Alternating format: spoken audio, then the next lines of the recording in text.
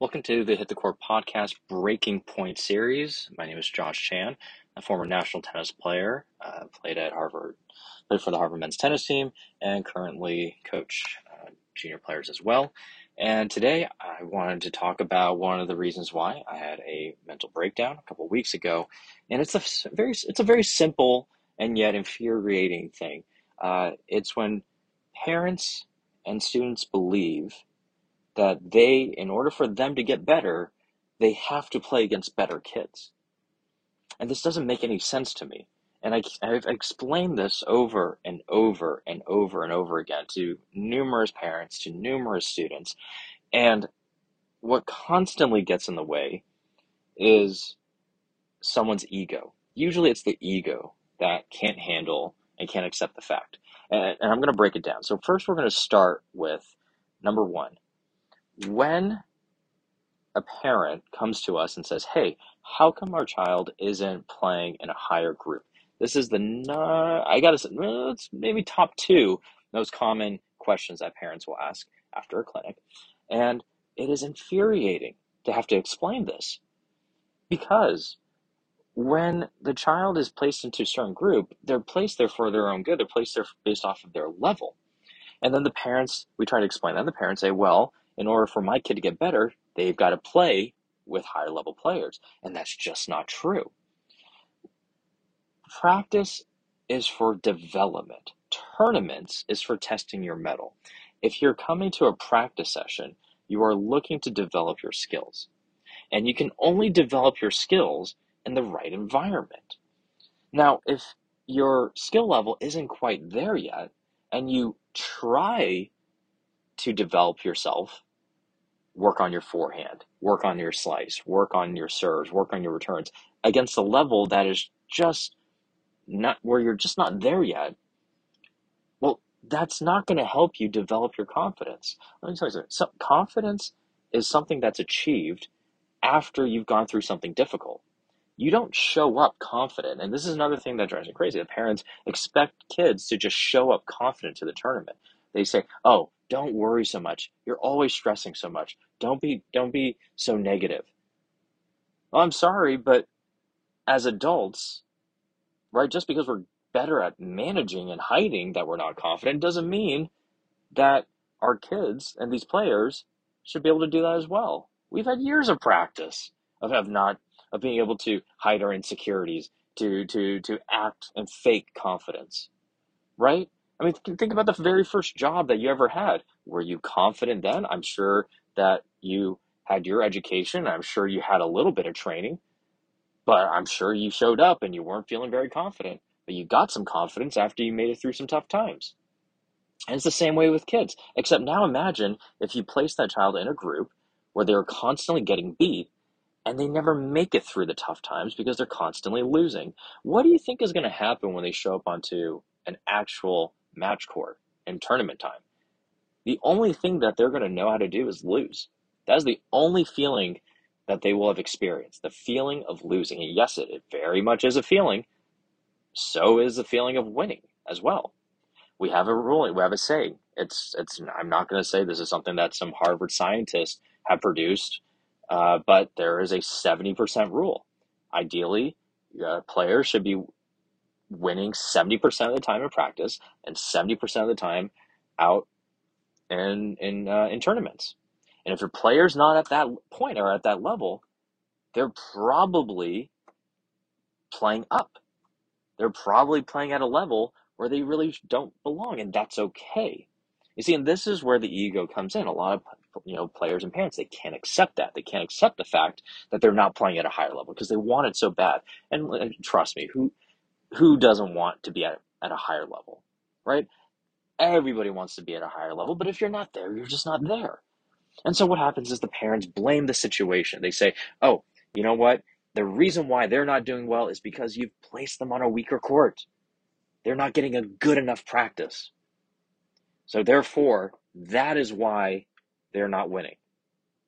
No. So let's forget the fact that, you know what? They haven't done all they need to do off the tennis court.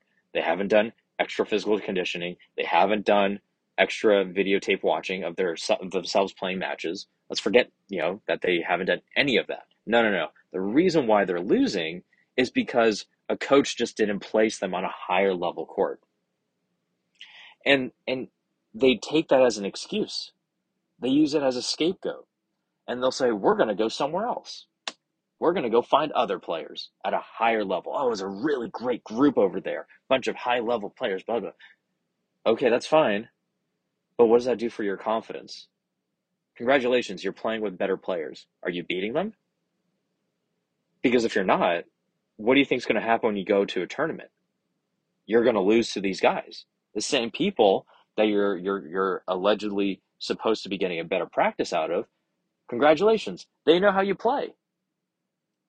And they know they know your weakness. They know you inside and out.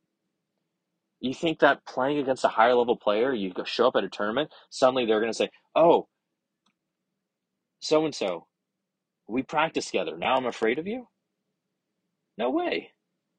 No way. Listen, when I was training at my country club, we literally had the number one tennis player in the 16 and unders and the 18 and unders and I'm not talking about Southern California. I'm talking about in the nation. He was the number one player. We had the same coach.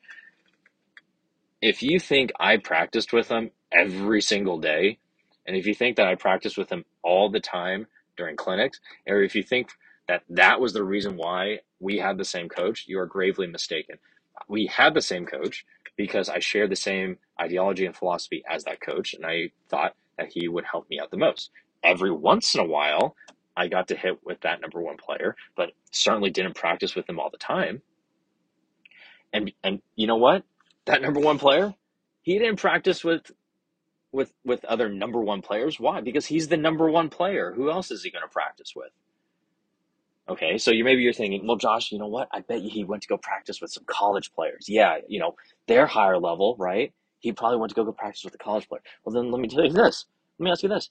What about the college player?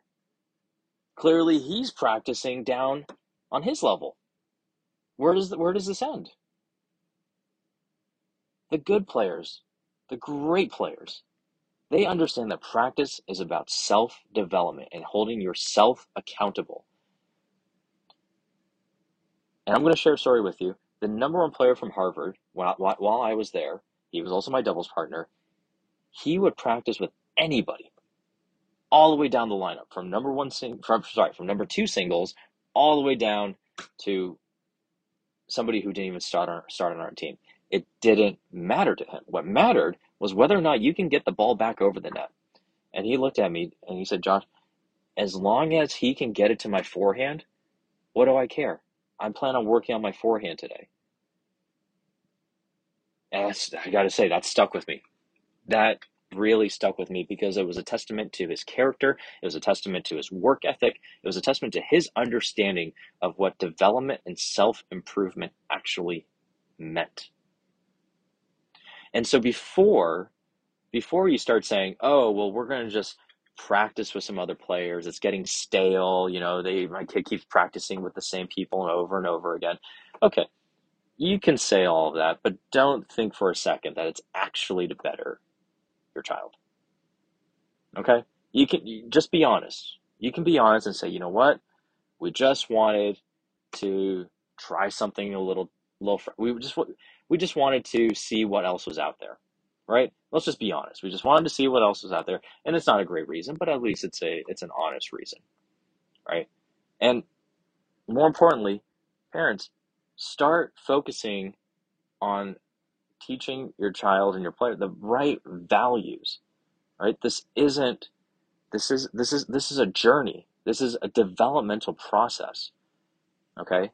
This isn't later on in life as an adult where you're trying to network your way into something, and so you have to surround yourself with the right people. This isn't that. This is a sport that demands someone's full attention from whenever they started playing until they stop, right? And for some people, that's from age 5 all the way to age 35. It could be it could be a 30-year journey. Who knows? But it demands your attention. It demands discipline, and it absolutely demands accountability.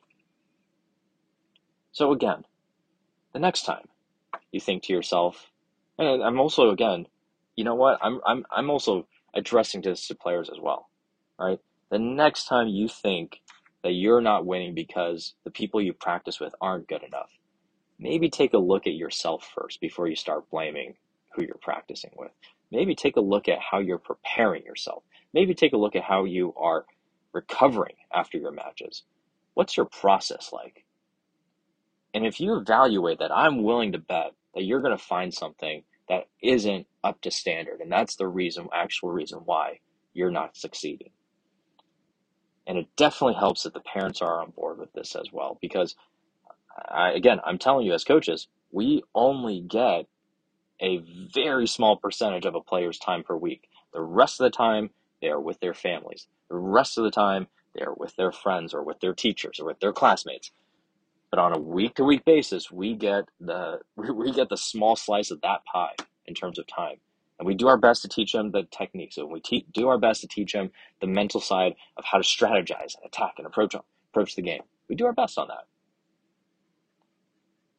Anyways, hope you enjoyed this episode of Hit the Core Breaking Point. My name is Josh. I'll catch you on the next one.